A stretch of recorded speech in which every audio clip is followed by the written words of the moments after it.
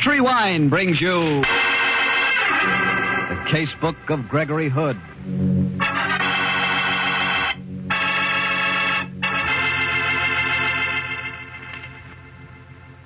Tonight, the Petri family, the family that took time to bring you good wine, invite you to listen to the story of the Red Capsule. Another exciting adventure from the Casebook of Gregory Hood. As for me, I'd like to know this. Do you like chicken? Well, how do you like it best? Fried till it's golden brown and crispy on the outside and tender inside? Roasted with a savory stuffing? Or barbecued and heaped on a hot platter?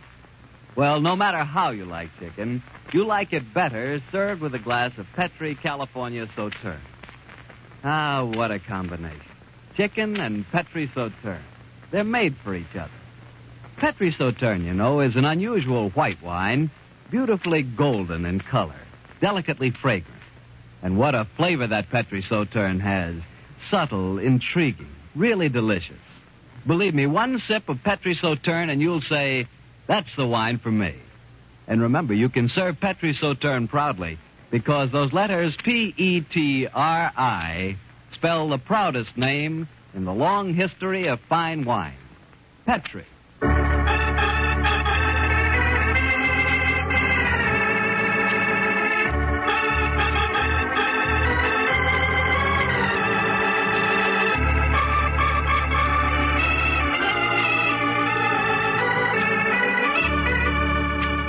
Well, it's Monday night in San Francisco, and we have a weekly date with Gregory Hood and his attorney and great friend, Sanderson Taylor. Tonight's rendezvous is at that happy bourne from which no fish returns, Bernstein's Grotto on Powell Street. Let's join them there, shall we? Hello, Gregory. Evening, Mr. Taylor. Ah, there you are, Harry Bartell. Evening, Harry. I hope you don't mind we jumped the gun on you a little. I could never resist these cuckoo clams on the half shell. As you see, he's on to his second dozen. You'll have some, won't you, Harry? They're very special. Thanks, Greg. I will. By the way, if you can take fish 2 nights running, you're invited up to my apartment tomorrow evening. Oh, swell, Greg. What's the occasion? A friend of mine just sent me a batch of brook trout from the Sierras. Sounds wonderful. But you don't know how wonderful. I swear you've never tasted trout until you've had Greg cook them. Well, they won't be at their best tomorrow, I'm afraid. Brook trout is one dish that's better cooked under rather rustic conditions. For my money, the only proper way to cook them is in sizzling hot bacon grease in a skillet over an open campfire under the pine trees. And that, Harry, by one of those happy coincidences, cues us directly into tonight's adventure. Our story from the casebook began just that way on a certain star-clustered evening last fall. Sounds like a potent setting for adventure. Well, we found plenty of that, as usual. We'd flown out of San Francisco in my Beechcraft, complete with rods and flies and a week's camping equipment. We landed in the private field of a friend of mine in Yosemite County and hiked from there on up into the mountains. The gods were very kind to us. At first, we hit a heavenly stream teeming with hungry, vigorous fish. At the end of an exciting day's sport, we knelt by our campfire preparing the evening meal.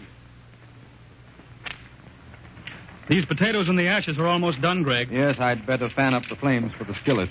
Did you slice the bacon? Yes, and clean the trout. Ah, this is the life, Sandy. And we're going to have a meal we couldn't equal in San Francisco's finest restaurant. First, the bacon. There we are. Did you hear that, Greg? I swear I heard someone calling. It's probably little Sir Echo out for his evening rehearsal for the Bohemian Grove. I did hear someone, Greg. Here in the forest primeval, where we've come to escape from dazzling wenches and murderers and all those fascinating encumbrances. What?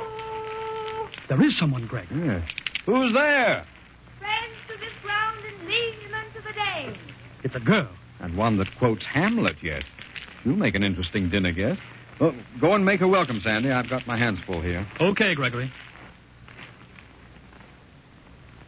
Good evening. Are you in trouble? Oh, hello. Yes, I was glad to see your campfire. I'm afraid I'm lost. Well, come and join us, won't you? My name's Sanderson Taylor. Oh, well, mine's Eustace. Sylvia Eustace. A little unwise for a young lady to be hiking about in the mountains at night, don't you think? Well, Gregory, this is Miss Sylvia Eustace. Oh, how do you do? Sorry I can't get up, but I must watch this meal. Do I smell bacon? You do. You'll be our dinner guest, of course. Oh, I can't refuse. I'm starving. How would roast potatoes, coffee, bacon, and brook trout a la nature appeal to you? Oh, I can't think of anything more perfect. Can I help? No, thanks. Everything's under control. How come you're up in the mountains alone late at night, Miss Eustace? Well, I walked up earlier today. I'm staying with friends at Denmark Lodge. Oh. It's about 10 miles. I'm afraid I overdid it.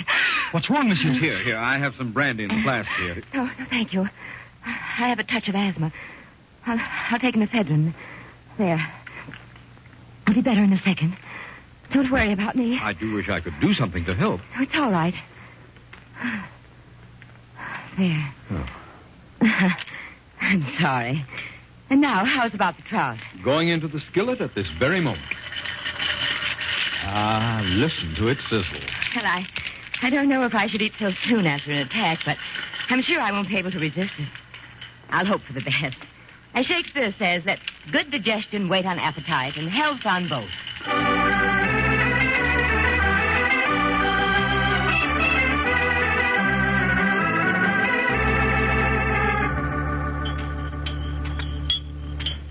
A wonderful meal. Gregory, you surpass yourself. I must confess it was mildly colossal. More coffee, Miss Eustace? Yes, thank you. All right. Your face keeps bothering me, Mr. Hood. It does have that effect on some people. Yours has the reverse effect on me. Oh, no. No, I mean, I'm certain I've seen it before. Probably in the Police Gazette. He's always getting mixed up with the underworld. Oh, of course. How stupid of me. You're Gregory Hood, the detective. Well, detecting is a hobby of mine. Well, I've seen your photograph in the San Francisco papers. Oh, dear. I was afraid of this. Hand me my bag, please. Here you are, Miss Eustace. Another asthma attack? Yes, I knew I shouldn't have eaten that trout. I'll take another ephedrine. Fascinating objects, those tiny red capsules. They really ease up these attacks of yours, do they? Usually. There. If they don't do the trick, I can give myself a hypo. Oh! Help me! Help me! Lord, I never saw an asthma attack as severe as this. Look at her struggle. The way her body keeps arching. Sandy, this is no asthma attack. This girl's been poisoned.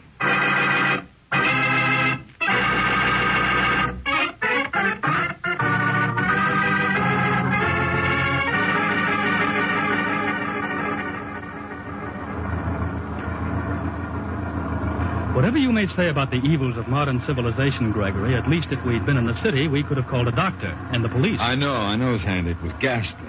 Darn this wretched car. It should be in a museum. The old farmer who rented it to us warned us not to expect too much. In any case, after scrambling down a mountainside in the dark, it's a great improvement. Well, the dawn's breaking now. It would have been better to have waited up there and then carried her body down to the plane and flown it into San Francisco. I can still see that poor girl's face as she died. Yes, it was torture. If only we'd packed some other food, some mustard, egg whites, anything to make an emetic. But to stand there helpless and watch her die. You're sure it was murder? Oh, obviously. Suicides don't seek company. And it was no accident. I know the symptoms of strychnine poisoning when I see them. We must be on the outskirts of some town now. There are a few lights twinkling. Yeah. I wonder where the courthouse is, or even if they have one. If I know these hick towns, it isn't far from the outskirts to the hub of things. Greg, could you make out anything of what that girl was trying to say to you as she died? Almost nothing. The strychnine spasms were racking her, and that, combined with her asthma, made it very hard. Dreadful way to die. I just caught a few scattered words. Sounded like sport, engineer, tar. Does that make any possible sense to you?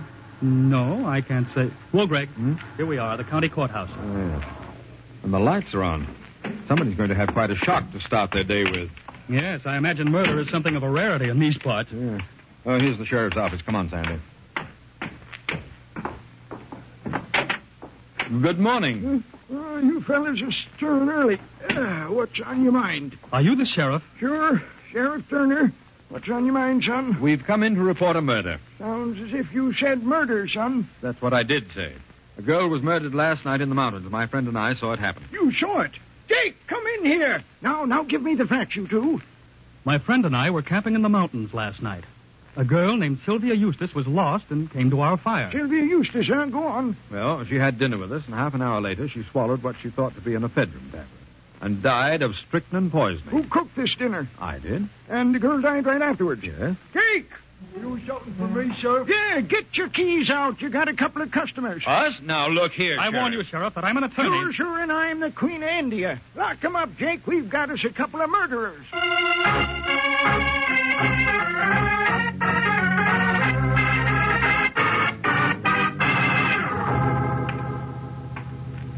know this is a crazy situation, Sandy. We come in to report a murder and then get booked for committing it. Darn these small towns. The judge is off at the other end of the county, and I can't even apply for a writ. We've got to get out of here. There's only one way that girl could have been poisoned, but we must get to San Francisco to prove it. Sandy, I tell you, we've got to get out of here. Well, there's Jake, the moronic jailer, sitting guard up there. But I don't think we can do much with him. No, he looks more in Edgar Bergen's line. Yet, did you notice he was reading detective magazines? He may be vulnerable. No harm in trying. Jake? I'm coming. What's the idea, Greg? Take your cue from me. I'll play it as it goes. What is it, fellas? My friend and I have been arguing, Jake. Oh. Well, if you call yourself friends, why do you argue? I can see that you have a terrific sense of humor, Jake. Hasn't he, Sandy? Terrific. That was an extremely funny remark. Oh, nothing, fellas. Just come sort of natural like. I'm sure it does. Yeah. You must have your friends in constant stitches. How's that? Forget it, Jake. When I said my friend and I were arguing, what I meant was we were having a discussion about you. You see, Jake, I've always prided myself on my ability to read character. Now, is that a fact? Yes. You read tea leaves or something? No, not exactly. But I can tell if a man's smart the moment I look at him. I sized you up as soon as you walked into the sheriff's office. There, I said to my friend, is a really smart guy who's going places. Didn't I say that, Sandy? You certainly did. Well, what do you know? Say, you fellas like some breakfast? Settle our argument for us first, Jake, will you? You've got a little more on the ball than we have. I have. Mm-hmm. Well, you're pretty nice guys, too. What'd you argue about me? Well, here's the way it went, Jake. I noticed that you had a big stack of detective magazines over there, and you were reading them very seriously. Oh, read them all the time. Yes. Read them all the time. Uh-huh. I said to my friend here, there's a really smart deputy sheriff who knows a lot about criminology and wants to go ahead. All right, Sandy? Your exact words, Greg. Yes. Well, what'd you say next? Well, Jake, I knew you'd heard our story of the murder, and I figured that you were the smart kind of a guy who would say to himself, nobody's going to be such a dope as to walk in and report an undiscovered murder when he's the only suspect. So these guys didn't do it. Yes, Jake, that's the clever kind of man my friend thinks you are. Uh-huh. What else did you figure? Well, that you're smart enough, after hearing our evidence, to know darn well how the murder had been committed by slipping a red capsule of strychnine in among her red capsules of ephedrine. And then you'd say to yourself, I'll bet that was done in San Francisco, and that's where the case starts. San Francisco, huh? Yes.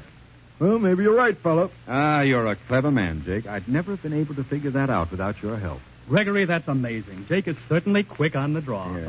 Oh, just a knack, fellas. Did I figure anything else out? Yes. I said that you'd follow the thing through logically and see where it might lead. I said that I'd bet you'd say to yourself, this Gregory Hood is kind of a detective, too, and he knows his way around in San Francisco, and if I let him go, he could solve the case and give me the credit. Me the credit? Yes. Then when the election comes around next spring, maybe I'd have a crack at Sheriff Turner's job. Me the sheriff? Yes. Didn't I say that, Sanders? Yes, you did. Word for word. You guys must sure talk fast. Was that the end of your argument? Nearly. But you see, my friend here maintains that you're just a dull, obedient deputy who takes his orders and then follows them out. Now, if he's right, you'll keep us here. But if I'm right, you'll let us go before Sheriff Turner gets back with the girl's body. What do you say? What do I say? Mister, I don't know how good a detective you are, but you're sure one swell judge of character.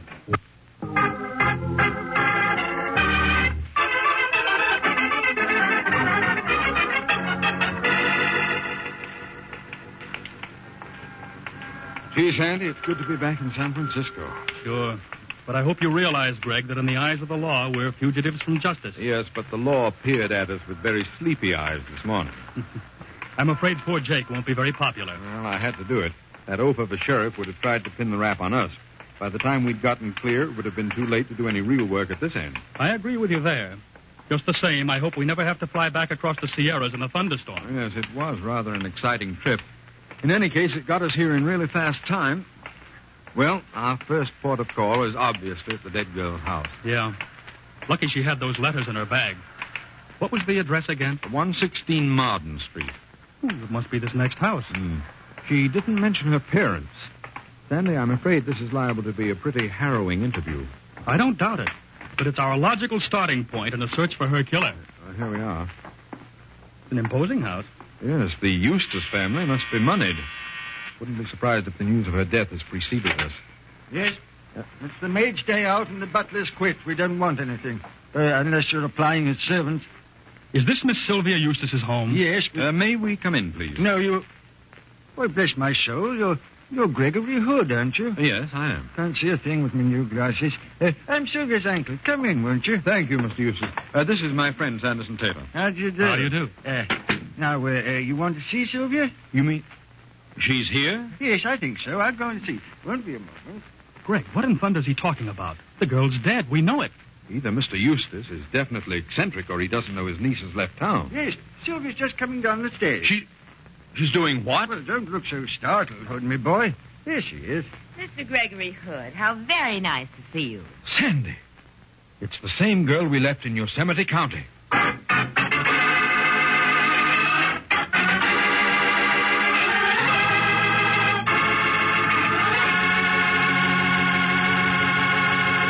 You'll hear the rest of Gregory Hood's story in just a second. And right now is a swell time for me to tell you about a red wine that's really marvelous with any kind of meat or meat dish. It's Petri California Burgundy.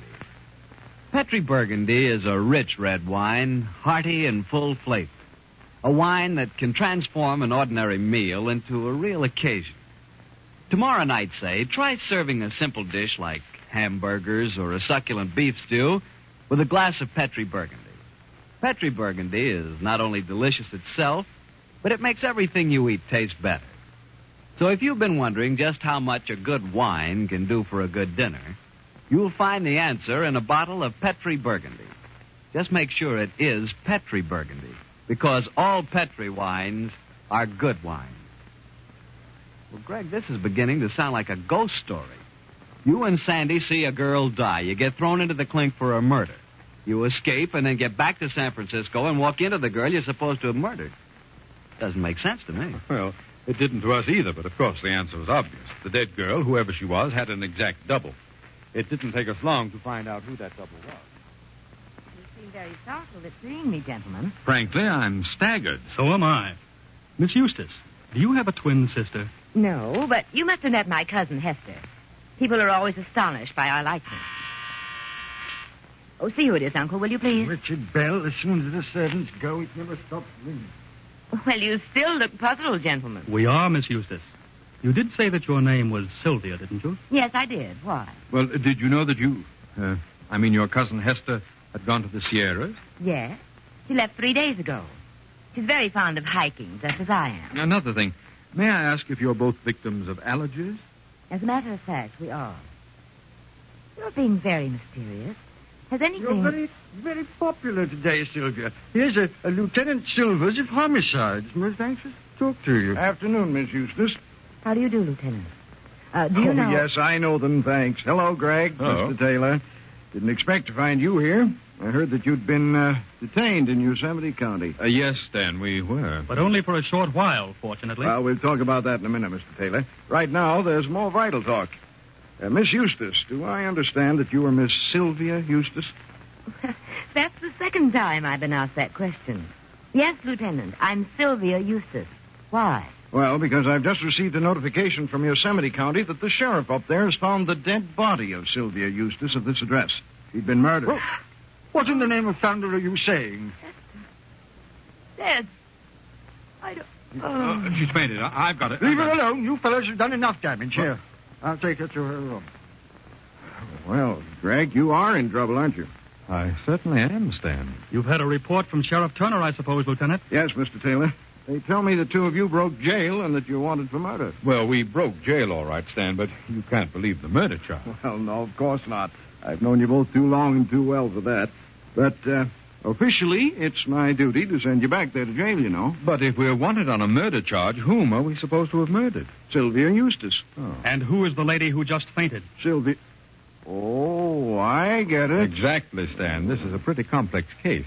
Before you go shipping us back to death row in Yosemite, I think we'd better have a nice long talk.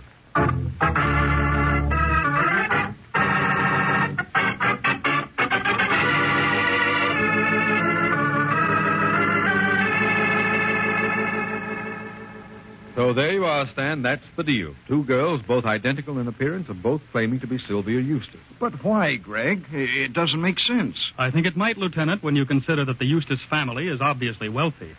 Being the heiress might even be worth murder and impersonation. Correct, Sandy. I'm pretty certain that's the motive at the back of this mess. Well, then you think this girl is a cousin, posing as the dead girl Sylvia. Well, that's the way it looks to me. Shh, Greg, here she comes back now. Gentlemen, I think I can talk to you now. May I introduce my fiancé, Dr. Dakin? How do you do? How do you do? I'll have to warn you that Miss Eustace is in no condition to undergo any prolonged questioning. Well, we'll make it as short as we can, Dr. Dakin, but you must realize that you're involved in a murder case. How was poor Hester killed, Lieutenant? She was poisoned by strychnine contained in what appeared to be an ephedrine capsule. Oh, dreadful. Stan, do you mind if I ask a few questions? Okay, Greg. You've got to play it in your way. But if it doesn't work, it's back to Yosemite, remember. We know that, Lieutenant. Miss Eustace, are you in the habit of taking ephedrine? Fairly frequently, yes. What about it? Surely any person who suffers from allergies, as Miss Eustace does, would use the drug. Doctor, there's no need to get so heated. Miss Eustace, are you fond of Shakespeare? Not particularly. Certainly not the way poor Hester... I fail to see what the devil Shakespeare has to do with it. You'll find out in due course, Dr. Dakin. Tell me, Miss Eustace, to what substances are you allergic? I absolutely refuse to tolerate any more of this badgering. Oh, you call this badgering? Well, Doctor, perhaps as her physician, you'd care to speak for her. Well, I'm just a general practitioner. Dr. Sangerford is Miss Eustace, allergist. Oh, I see. Well, Miss Eustace, I'll make you an offer. I'll drop all questioning for the moment on one condition, that you let me come here tonight and cook dinner for you. What rubbish are you talking now, Hood? What do you say, Miss Eustace? In any case, your uncle commented on the servant problem, and I'm really quite a cook. Well, nothing you're saying seems to make any sense, Mr. Hood, or else I must still be dizzy. But, very well, you may cook dinner here tonight. What menu are you planning? Brook trout and bacon, Miss Eustace. It should give us the answer to murder.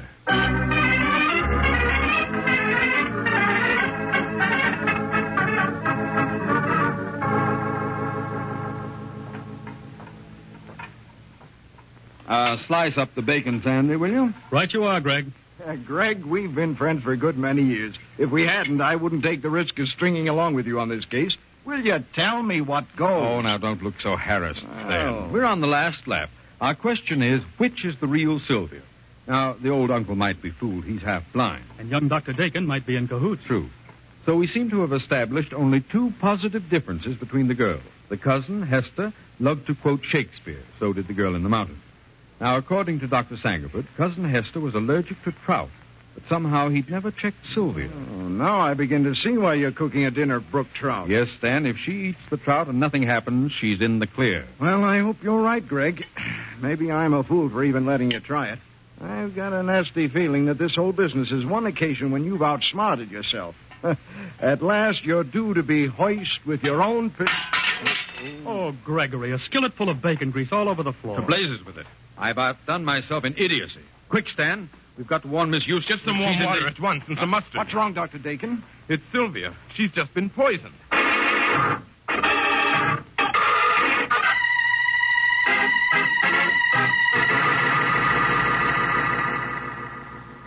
are you feeling now, Miss Eustace?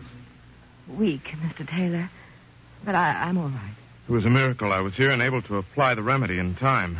She'd been poisoned with strychnine. But this makes it worse than ever. Who'd want to poison them both? Well, Stan, I can give you the answer now. Dr. Dakin, may I ask your fiancée a few more questions? As few as possible, please, sir. Very well. Miss Eustace, you took some ephedrine a little while ago, didn't you? Yes, I did. And tell me, in the past few days, did you have occasion to give your cousin Hester any of your ephedrine? Now that you mention it, yes, I did. Ah. Just before she left for Yosemite. We were at a party. I'd forgotten to bring my capsules. I had an attack and went to Hester's bag and took several out. Later, when we were home, I refilled Hester's box for mine. But you didn't tell her about this. No, I didn't think about it. There's the answer. Poisoned ephedrine had been placed in your box, the one you left at home. Later, quite unwittingly, you refilled your cousin's box from your own, which contained the poison capsules. Then Hester's poisoning was a mistake. The whole thing was really aimed at this young lady, only the plot backfired. I see it now, but why did she pretend to impersonate Miss Sylvia Eustace? That was all part of the plot. Sylvia's cousin Hester planned to kill this young lady, then return with a perfect alibi for the murder, having deliberately been in Yosemite at the time and claimed to be Miss Sylvia Eustace, saying that her cousin had been impersonating her in her absence. But, Mr. Hood, I still find this hard to believe. Oh, it's logical, Miss Eustace. It's a plausible pattern. What made you see it so suddenly, Gregory? Stan gave me the clue. You remember the girl's dying words, Sandy? Yes, sport, engineer, tar, weren't they? Mm-hmm. But I didn't spot it until Stan started to rib me just now when he said I was due to be hoist with my own petard. I remembered that Hester loved to quote Shakespeare and that speech came from Hamlet. For 'tis the sport to have the engineer hoist with his own petard. That's the Shakespearean version of the biter bit. She was hoist with her own petard and knew it. Mr. Hood, you're every bit as wonderful as I heard you were. I can't thank you enough. You're very kind, Miss Eustace. Personally, I think I bungled the job badly. Not a bit. Come on, Sylvia. I think you should rest for a while. All right. And perhaps after that you'll keep your promise, Mr. Hood, and cook that meal. It's a date. I'd like to find out if I do have an allergy to brook trout. Are you late? Yeah. Goodbye. Well, Greg, this is all very well, but I'm afraid tomorrow we'll have some loose ends to tie off. You mean a little talk with Sheriff Turner? I certainly do. He's hopping mad. Well, Sandy's my attorney. He'll take care of it. That'll be a pleasure, but I'm worried about his deputy, the gullible Jake. I'm afraid he'll be in very bad repute. Yes, Sandy. He might even be out of a job. I hope your conscience will bother you if he is. It probably will, and I'll find him a job in Hood and Company, importers. I'd hate to destroy his faith in human nature. Well,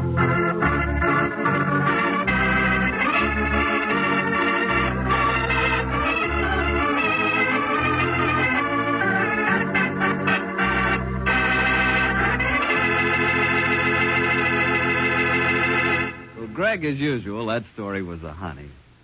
You know, come to think of it, I'm not so bad at quoting Shakespeare myself. Why, Harry, I didn't know you were a student of the immortal bard. You should just see me do a balcony scene. And personally, I'd rather sit in the orchestra myself. Oh, now cut it out, Greg. Look, let's run through Shakespeare's Romeo and Juliet. I'll be Romeo. If you think I'll play Juliet to your Romeo, you're crazy. Besides, I know you too well. What do you mean? Well, when Juliet says, Romeo, oh, Romeo, wherefore art thou Romeo? Your answer will be, getting a bottle of Petri wine. Well, can you think of a better answer? Look, if Shakespeare knew about Petri wine, he'd rave about it, too. It's great, Greg. Well, it's got to be. The Petri family has been making wine for generations.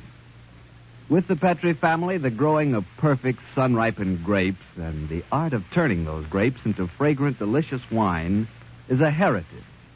It's a heritage handed on down in the family from father to son, from father to son. And the skill of those generations of winemakers is evident in every drop of Petri wine. So the name Petri on a bottle of wine is more than a trademark. It's the personal assurance of the Petri family that Petri wine is always good wine. Oh, but you'll discover that for yourself. You'll learn that no matter what type wine you prefer, you like it better when it's a Petri wine.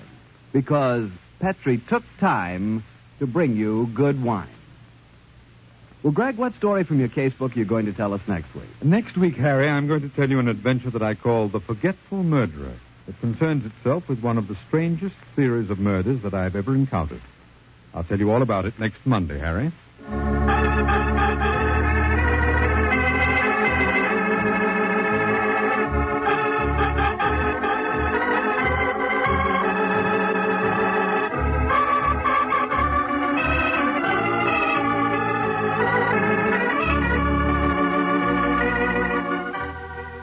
The Casebook of Gregory Hood is written by Dennis Green and Anthony Boucher. Original music composed and played by Dean Fosler. Gail Gordon plays the part of Gregory Hood, and Sanderson Taylor is played by William Bakewell.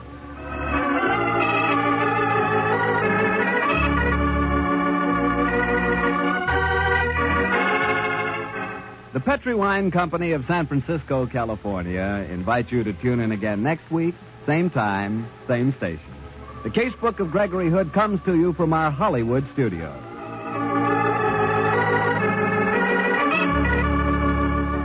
This is Harry Bartell saying goodnight for the Petri family. For a solid hour of exciting mystery dramas, listen every Monday on most of these same stations at 8 o'clock to Michael Shane, followed immediately by the Casebook of Gregory Hood. This is the Mutual Broadcasting System.